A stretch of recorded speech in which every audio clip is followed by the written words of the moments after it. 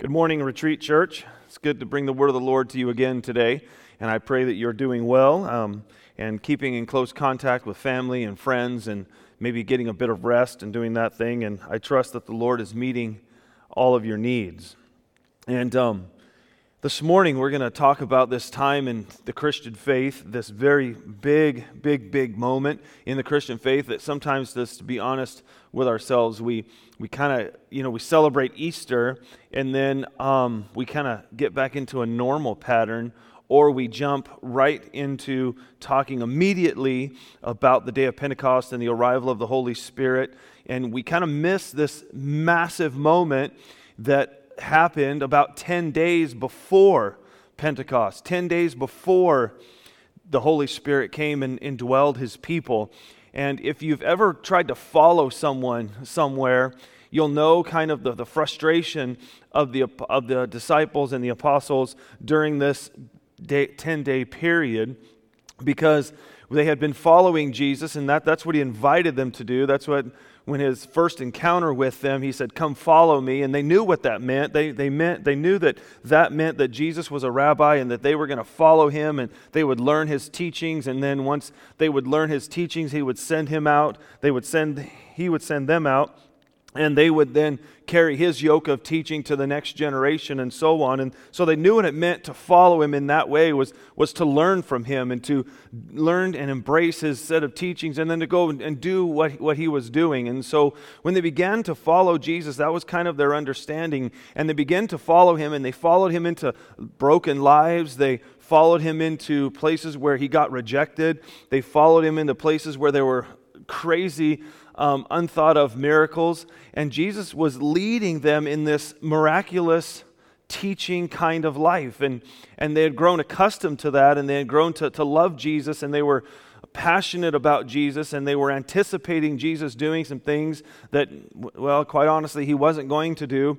But then when Jesus started talking with this different kind of language, He started talking about leaving, He started talking about not being with them anymore, and this language disturbed them. This language threw them into a place where they were like, wait a minute, this isn't where we've been going. This isn't like why we've been following. We haven't been following you so that you could just leave us. And they got very concerned, and the scripture says that they were heartbroken, and they had followed Jesus in a sense, and He came up to that night when He was arrested. They followed Him that far, but when He was arrested, the majority of them said that does it for us, and they backed out, and just a handful still kind of stayed with Jesus and followed Him to the cross and His humiliation. And that's what we typically call the cross of Christ, was His humiliation, that God had taken on human form and humbled Himself to be a servant that even would go so far as going to the cross. And so the humiliation of Christ, they followed Him there. But then as they were drawn back to Jesus 3 days later, as their hopes were revived, as their joy was revived, as their love was even reinstituted, they began to be excited once again about following Jesus, because after all, He was back and He had conquered the grave. He had done what no one had ever done in and of themselves before. And so they were following Jesus very closely. They didn't want to experience that again. They've been listening to Him for a period of 40 days as He was talking about the kingdom of God. They were still slightly confused because they still asked the question in Acts chapter 1 if this was the time when you were going to restore the kingdom to Israel. In other words, restore us to prominence. So they were still unclear about what was going on, but yet in their love for Jesus, they were going to be obedient now. They weren't going to run, and they weren't going to hide, and they weren't going to crouch back in fear any longer. There was a boldness to them. There was a passion to them. They had now seen all that Jesus was teaching through the lens of His resurrection, and so they were prepared now to suffer, and they were prepared now to be obedient, and that's just what they did. They obeyed Jesus by waiting. They obeyed Jesus by staying together. They obeyed Jesus by praying for one another and waiting for the arrival of the Holy Spirit. But as they did that, they were waiting on Jesus who had ascended. His ascension, a very key moment in Christian history. We celebrate his birth with Christmas. We celebrate his death and resurrection through Easter. We are very in tune and in very wanting the power of the Holy Spirit in our lives and to lead us and guide us and comfort us. And we know that the Holy Spirit of God is God's presence within God's people. And so, but we forget sometimes about this very key moment that Jesus talked about at length in a very common passage of Scripture that we know as the Upper Room Discourse. And as you're grabbing your Bible, turning to John chapter 13, we're going to talk today about this overwhelming theme, following the glorified Jesus. Following the glorified Jesus. This is going to be something different for all his people that were following him in his earthly ministry, but it's something that you and I have been doing ever since Christ has called you to follow him. You have been following, whether you realize it or not, you have been following a glorified Jesus. A glorified Jesus. I want to talk to you about that and what that means for us today. Because sometimes following Jesus leaves us in a position that if we're not quite sure how we're supposed to do that, I think we get a little bit lost in following Jesus. I think sometimes we let some space get in between us, or we think that Jesus is going to go a certain way, and he doesn't, or we get this whole Christian experience turned around backwards, and we expect that if I have faith in something, that if I have faith that Jesus will do something, then he'll actually do it for me, and we get this thing turned around. Then in reality, we live out our Christian experience thinking that Jesus is supposed to be following us. And in many ways here in America, true Christian theology has been moved to the side a bit, or maybe a lot, and the American dream has been moved to the center. And we have falsely and wrongly, and to our detriment, have lived out our Christian experience believing that if I put my trust in Jesus, then he'll enable me through the power of the Spirit to overcome all that hinders me from getting what I want. And so we tend to believe that Jesus will forgive me from all of my sins and then bless me with what I want. And my Christian experience becomes this getting from Jesus. That I'm following him to get something. I'm following him to benefit. I'm following him to realize the best person that I could ever be. And it becomes this idea of me, and Jesus do for me and follow me. And we get this Christian experience somewhat backwards, but if we would come back and understand this idea that we are following, that we're still that key word, following, the Christian is a follower of Jesus, that if we're following the glorified Christ. Let's go back, before we look at the book of Acts chapter 1, let's go back and look at what Jesus actually said about this. Because before the event even took place, during the last week of Jesus' life, he taught extensively on his glorification. And he knew that he was going to be humbled and then resurrected and then glorified. He understood that, so he's trying to give his disciples this information so that when it happens, their faith won't be destroyed. Okay, so he's trying to tell them ahead of time. But as so often humans do, we forget what Jesus told us and we just hold on to what we want him to say. And then when something happens in our life that's difficult to handle, then what happens is we tend to freak out for a minute. We tend to lose hope. We lose faith. And we start to take matters into our own hands. And we start to make a bigger mess than what we've been led into.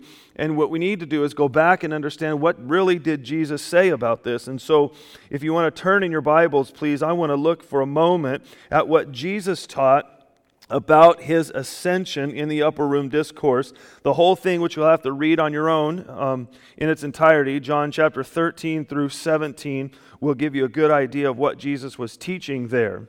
The first thing that we come to understand in chapter 13, and again, you're going to have to read a lot of this on your own, the ascension is Jesus' glorification. So if you're wondering what took place in Acts chapter 1, as the disciples were there standing, Jesus had given them this promise. He had given this command. He said, wait in Jerusalem and the Holy Spirit will come upon you, and when he does, you will have power to be my witnesses in Jerusalem, Judea, Samaria, and the outermost parts of the earth.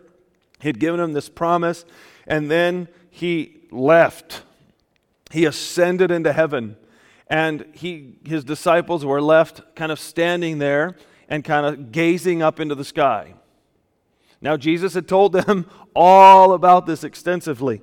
I want to read to you a couple of key verses out of this teaching that Jesus gave. The first one is in verse 31 through 34 of John chapter 13. Looking, please, he said, when he had gone out, Jesus said, that's when he had gone out, when Judas had gone out. Remember, it was his time to betray. So Judas had gone out. When he had gone out, Jesus said, now is the Son of Man glorified, and God is glorified in him. If God is glorified in him, God will also glorify him in himself and glorify him at once. Little children, yet a little while, catch the wordiness of this. Little children, yet a little while I am with you. You will seek me just as I said to the Jews. So now I say to you, where I am going, you cannot come. A new commandment I give to you, that you love one another just as I have loved you, also are to love one another. By this, all people will know that you are my disciples, if you love one another. So Jesus is talking about something that he knows is going to confuse them, but he says, focus on loving each other. When this gets crazy, when this gets kind of out of control in your mind, know that I've told you beforehand, this is for my glorification. However, stick with loving each other. When all else fails, love people around you. Simon Peter said to him, Lord, where are you going? Jesus answered him, where I am going, you cannot follow me now, but you will follow me afterward. Peter said to him, Lord, why can we not follow you now? I will lay down my life for you. Jesus answered, will you lay down your life for me? Truly, truly, I say to you, the rooster will not crow till you have denied me 3 times. Jesus is talking here about something that's going to be very difficult, and his focus is on their faith and on their love. So the ascension, very plainly, as you'll even understand further as we move along and as you read the text in its entirety, is for Jesus' glorification. To help us understand that a little bit more, turn to the book of Hebrews, and go and look at right here at the beginning of the book of Hebrews, the first 4 verses of Hebrews chapter 1. Notice what it says. Long ago, at many times and in many ways, God spoke to our fathers by the prophets. But in these last days, he has spoken to us by his Son, whom he appointed the heir of all things, through whom also he created the world. He is the radiance of the glory of God, the exact imprint of his nature, and he upholds the universe by the word of his power.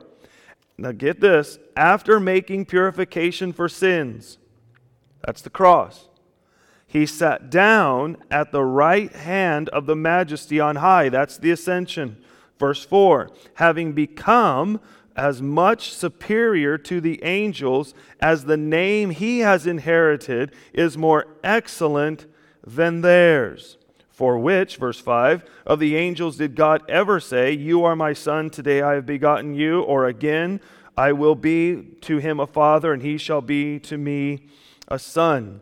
And you can read on there in Hebrews chapter 1, and that describes that moment when, after he had made purifications for sins, what did he do?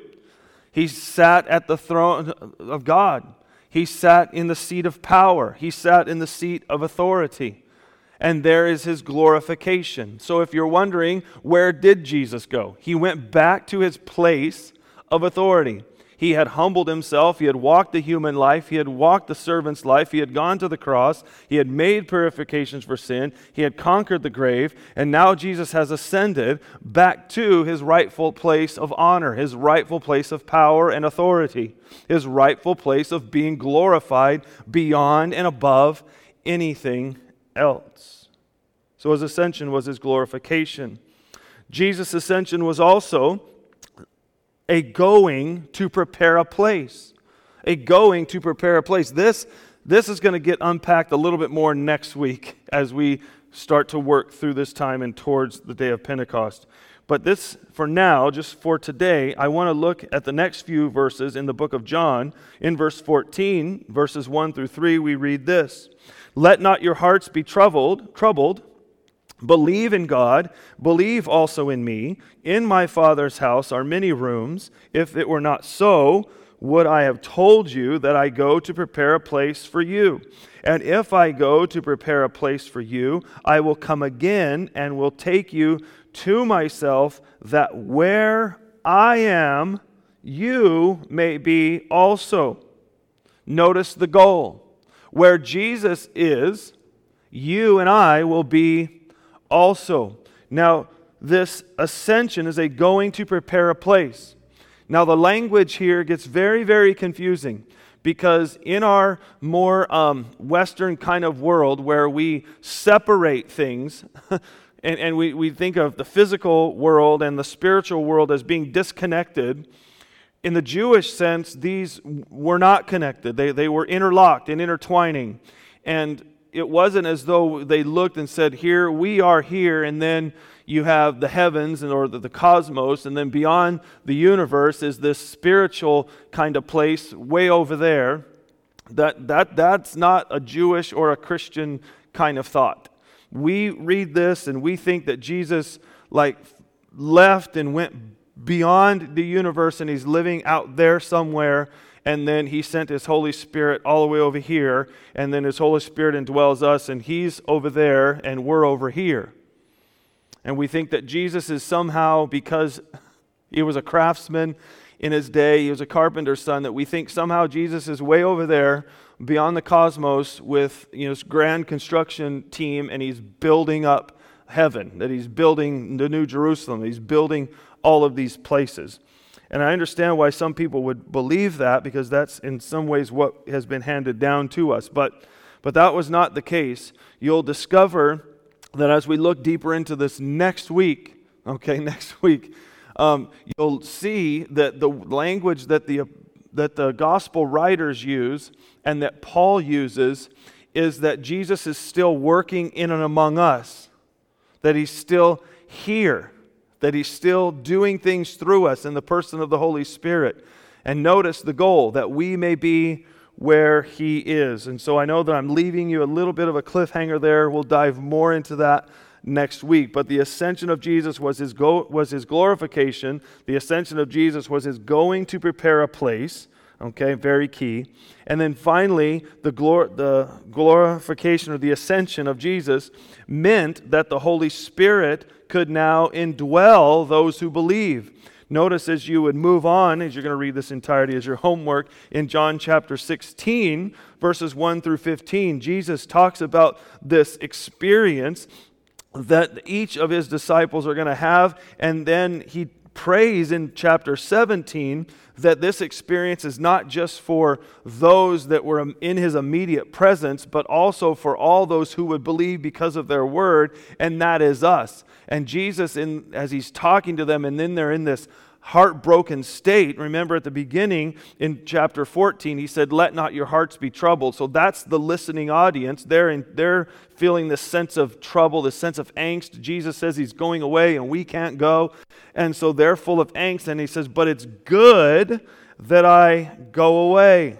It's good that I go away. Notice he says, I have said all these things to you, verse 1, keeping you from falling away. So that's why he's telling them, when this happens, I don't want you to fall away. They will put you out of the synagogue. Indeed, the hour is coming when whoever kills you will think that he is offering service to God, and they will do these things because they have not known the Father nor me. That's all the book of Acts right there summarized. But I have said these things to you that when their hour comes, you may remember that I told them to you.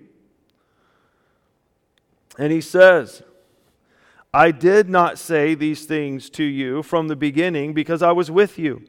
But now I am going to him who sent me, and none of you ask, where are you going? But because I have said these things, you have sorrow in your heart. Nevertheless, I tell you the truth. It is to your advantage that I go away. For if I do not go away, the Helper will not come to you. But if I go, then I will send him to you, and when he comes, he will convict the world concerning sin and righteousness and judgment. Concerning sin, because they do not believe in me. Concerning righteousness, because I go to the Father, and you will see me no longer. Concerning judgment, because the ruler of this world is judged. Still I have many things to say to you, but you cannot bear them now. When the Spirit of truth comes, he will guide you into all truth, for he will not speak on his own authority, but whatever he hears he will speak, and he will declare to you the things that are to come. He will glorify me, for he will take what is mine and declare it to you. All that the Father has in mind, therefore I said that he will take what is mine and declare to you. So Jesus' ascension, what is it in summary? It's his glorification. It's his going to prepare a place. And it is a means by which when he leaves, being in a human body, when he leaves, the Spirit of God can come and fill each believer and judge and lead and guide as the helper, leading us and guiding us in all truth. So, what are we left with at this point? We are left with these disciples, mind blown, heartbroken, and questioning everything that is going on. That's John 16 and 17. But after Jesus' resurrection, they're full of courage again. They're full of hope again. Oh, they don't have it all down, but they are once again full of hope and they are listening. And when you get to Acts chapter 1, you have this picture of these disciples and the soon-to-be apostles. And you have Luke writing, and Luke tells us the account of this time, this event called the Ascension. He says in verse 1, "In the first book, O Theophilus, I dealt with all that Jesus began," notice a key word, "began to do and to teach until the day he was taken up, after he had given commands through the Holy Spirit to the apostles whom he had chosen. He presented himself alive to them after his sufferings by many proofs, appearing to them during 40 days and speaking about the kingdom of God. And while staying with them, he ordered them not to depart from Jerusalem, but to wait for the promise of the Father, which he said, 'You heard from me, for John baptized with water, but you will be baptized with the Holy Spirit not many days from now.' So when they had come together, they asked him, 'Lord, will you at this time restore the kingdom to Israel?' He said to them, 'It is not for you to know times or seasons that the Father has fixed by his own authority.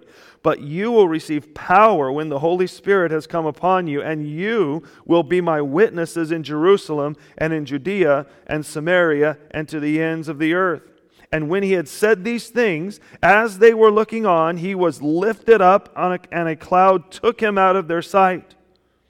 And while they were gazing into heaven, as he went, behold, 2 men stood by in white robes and said, 'Men of Galilee, why do you stand looking into heaven? This Jesus, who was taken up from you into heaven, will come in the same way as you saw him go into heaven.'"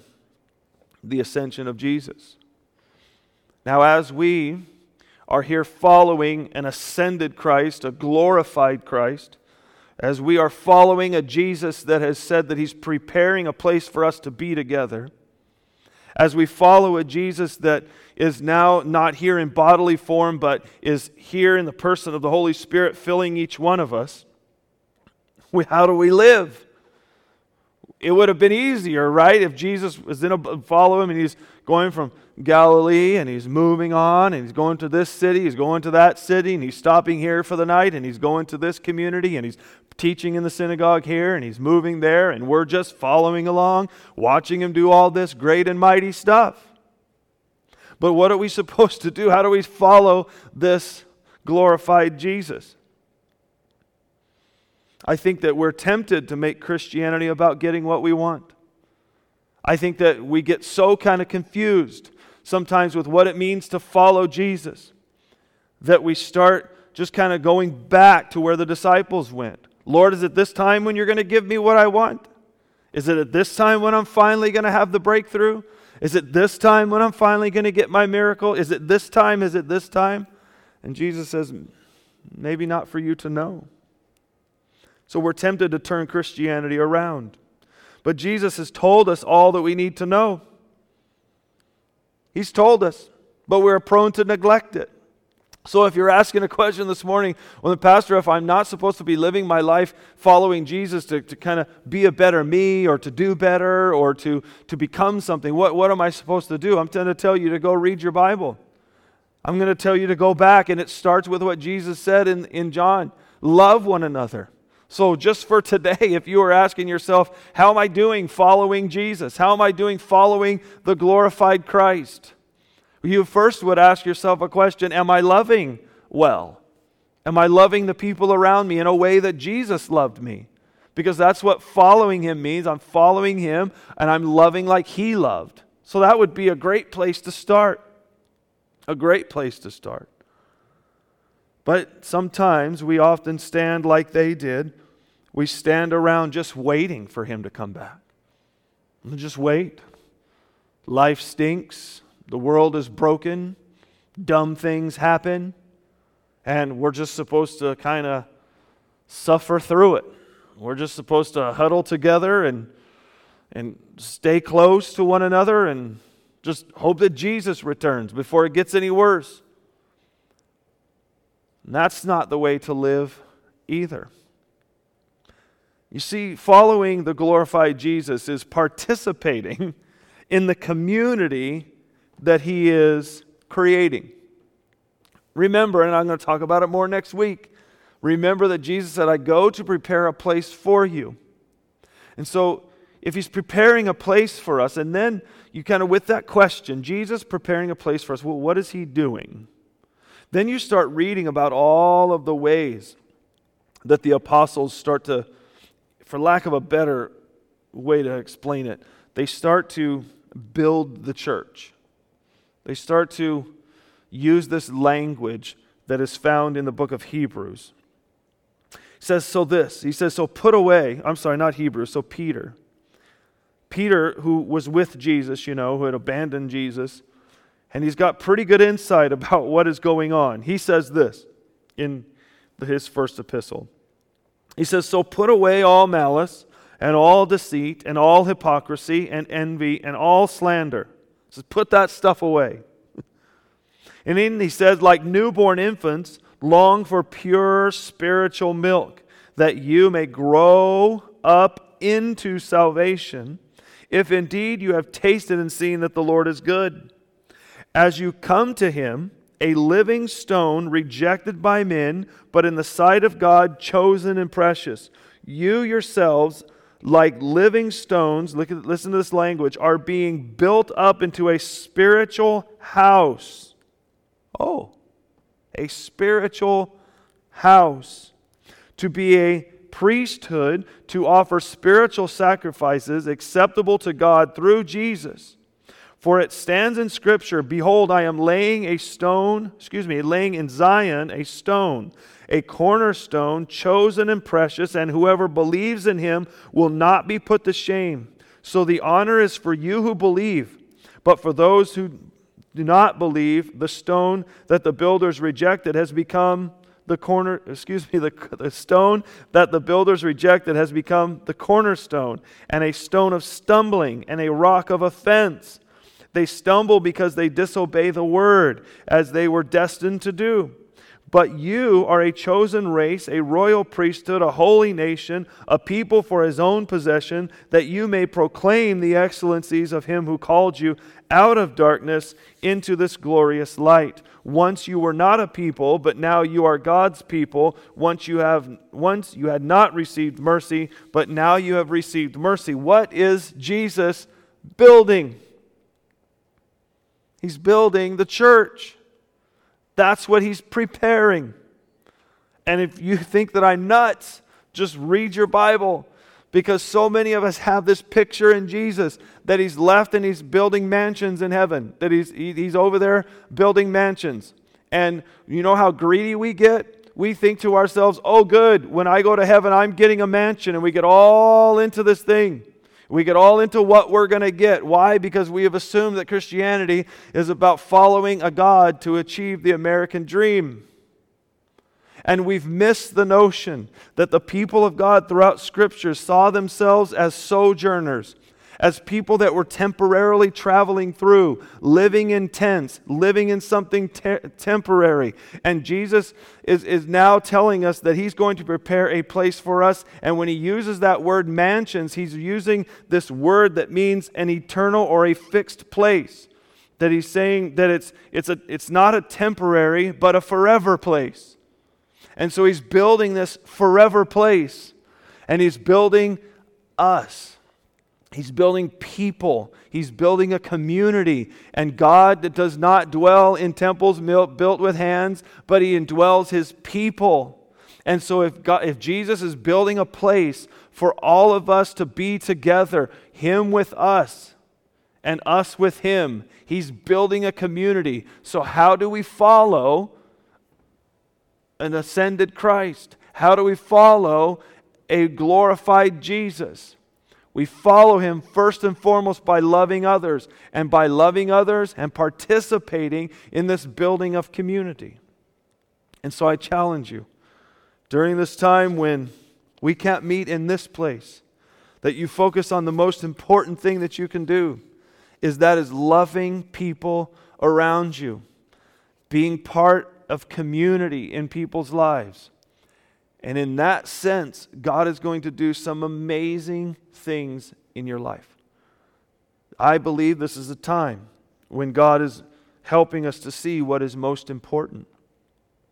And what is most important about the church is being together. That was what Jesus' whole purpose was, is that God had created us, but we had rebelled against Him. But He so lovingly wanted us to be back in communion with Him and in fellowship with Him, that He did all that He did that is recorded in Scripture. The why behind the what is that God simply wants to be with you. That He created you out of the love that is His essence. And when He created you, He created a being so that He can pour His love into that being, and so that you can love Him in return. And so as we celebrate the ascension of Jesus, as we celebrate the coming and arrival of the Holy Spirit, may you understand that God's total goal is to be with you. God bless you. Let's pray. Father, we thank You today for loving each one of us. We know, Lord, that a lot is said in this text, and I threw a lot of stuff out there that really needs to be unpacked more. But Father, I pray that You would move each one a little further down the road of knowing You today through this message, through this word. They would participate with You today in what You are building. We love You in Jesus' name. Amen. God bless you. We'll see you next time.